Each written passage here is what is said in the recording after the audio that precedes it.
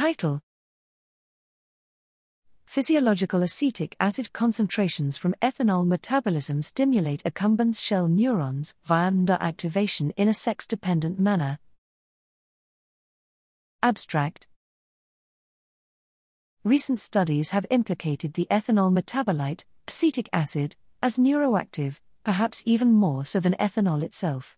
In this study, we investigated sex-specific metabolism of ethanol, 1, 2, and 4 grams/kg, to acetic acid in vivo to guide electrophysiology experiments in the accumbens shell, NAC-SH, a key node in the mammalian reward circuit.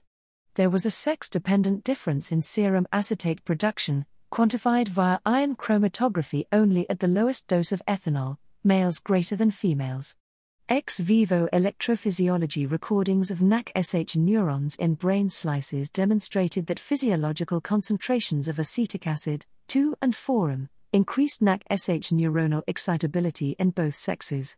N-methyl-D-aspartate receptor, NMDAR, antagonists, AP5, and memantine robustly attenuated the acetic acid-induced increase in excitability. Acetic acid-induced NMDAR-dependent inward currents were greater in females compared to males.